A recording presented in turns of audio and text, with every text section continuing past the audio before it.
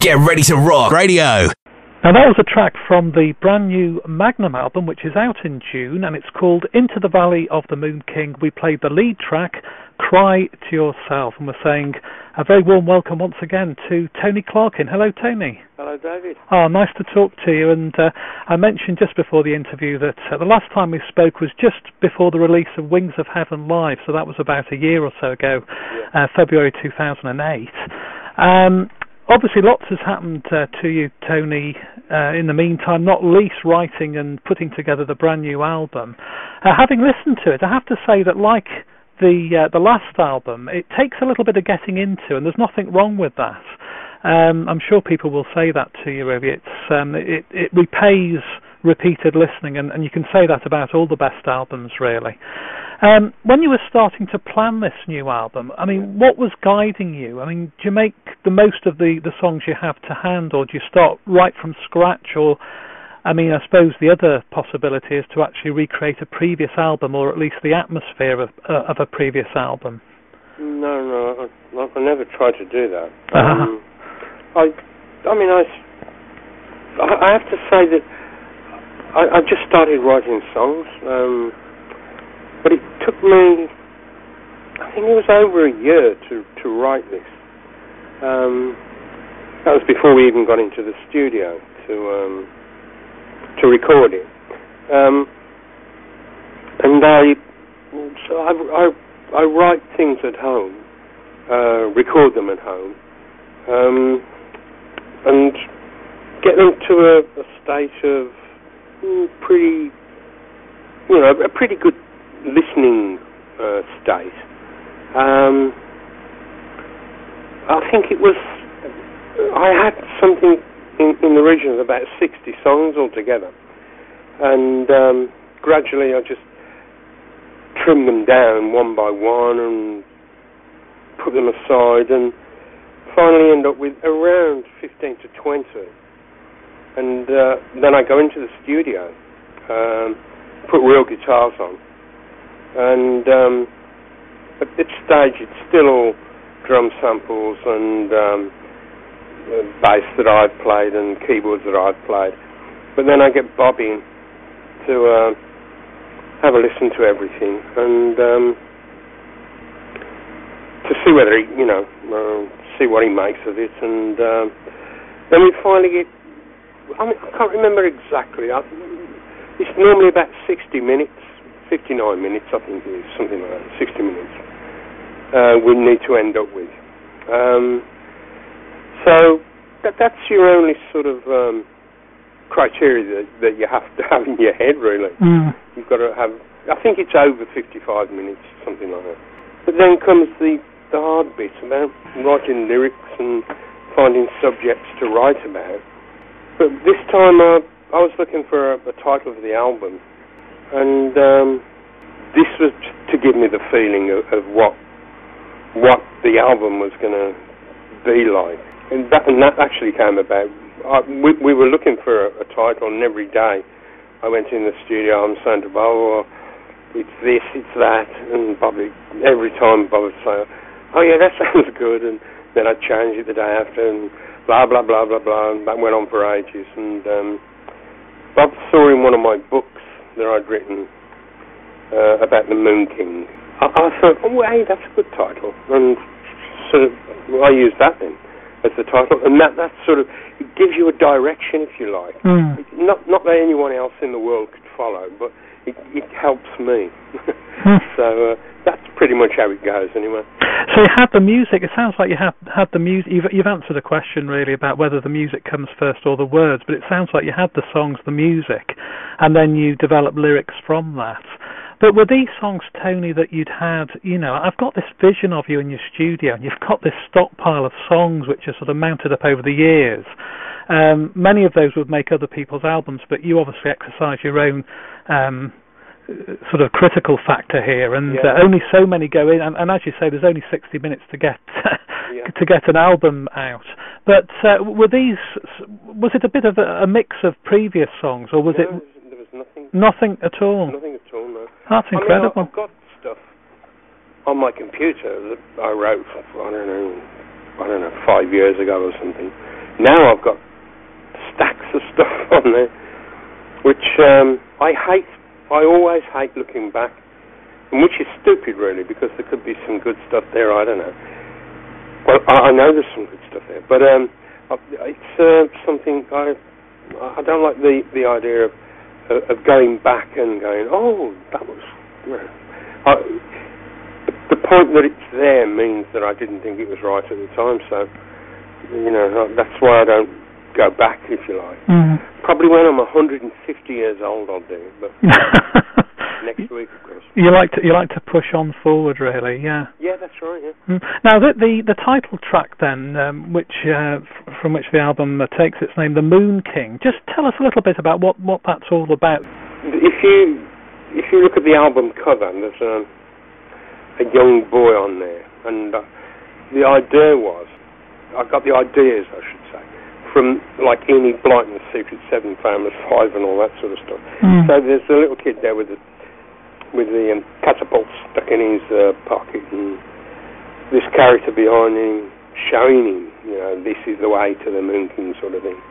There's the dragon and the tiger, which is heaven and earth, and some of the old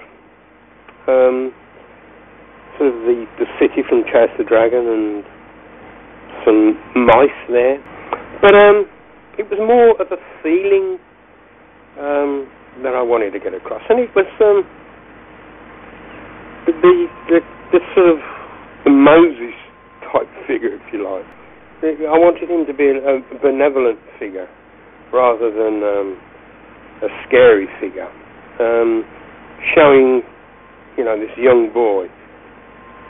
This is like adventure, I suppose. Yes. Introducing him to adventure with the Moonking. That's sort of a rough sketch of what it's about. Oh, it's very interesting. I think that it'll mean more to people when they see the album cover. Good. Yeah, and this I've been on to now. Whether you believe this, actually, you'll probably confirm it. According to Wikipedia, this is your 15th studio album, and that's after 30 years.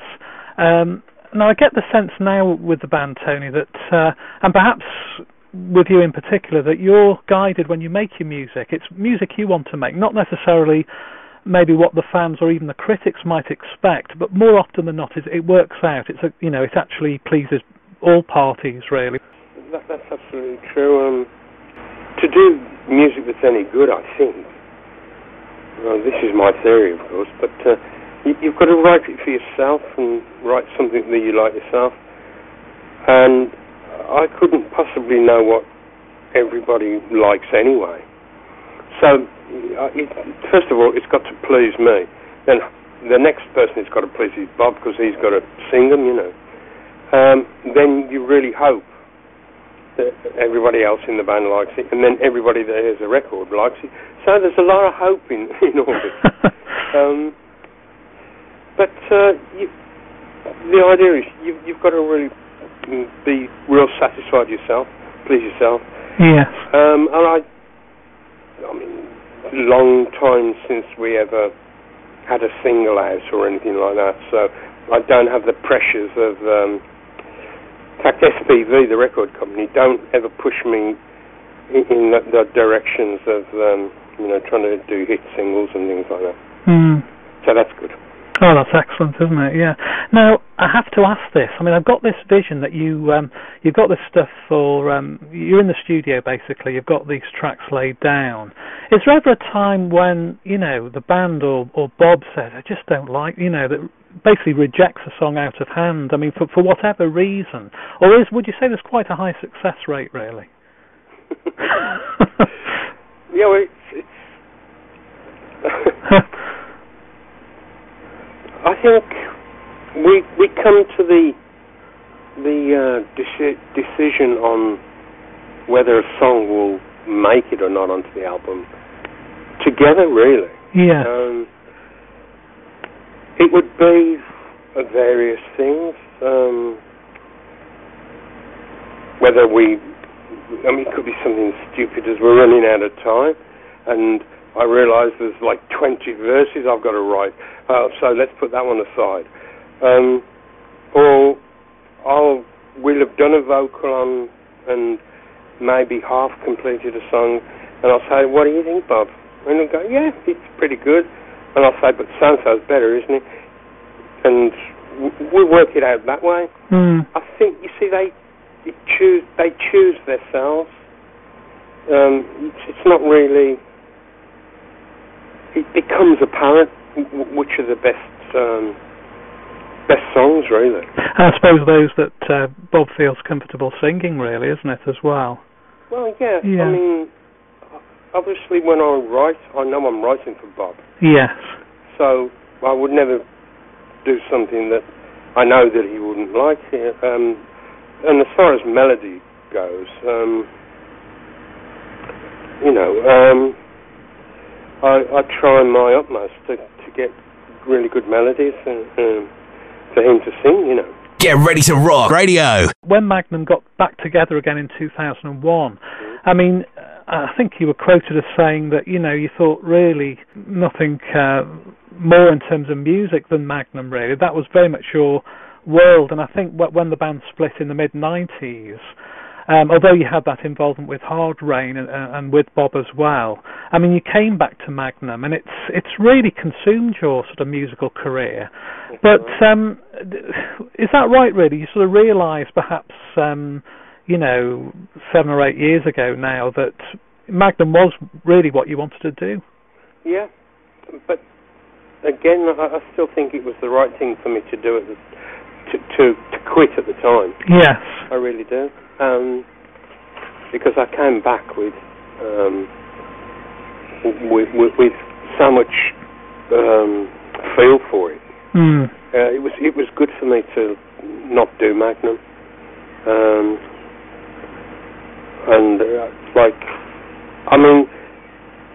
the Brand New Morning album, Princess Alice, and this new album, the Moonking album, I would say my favourite albums, and they're like the new, I wouldn't say the new Magnum, but that they feel like they're connected somehow. And if anyone was to ask me about to listen to Magnum, I'd say, listen to any of these 3 albums, really. Yes, you're very pleased with that. And as you say, that break obviously did give you that renewed energy, really, which is no bad thing. Now, the new album comes out in a variety of formats. I think it's out, actually it comes out in vinyl this time, which is interesting.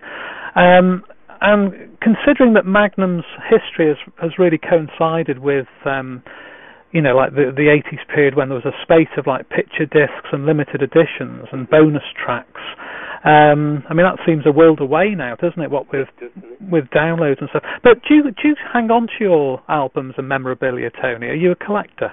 No, I'm not.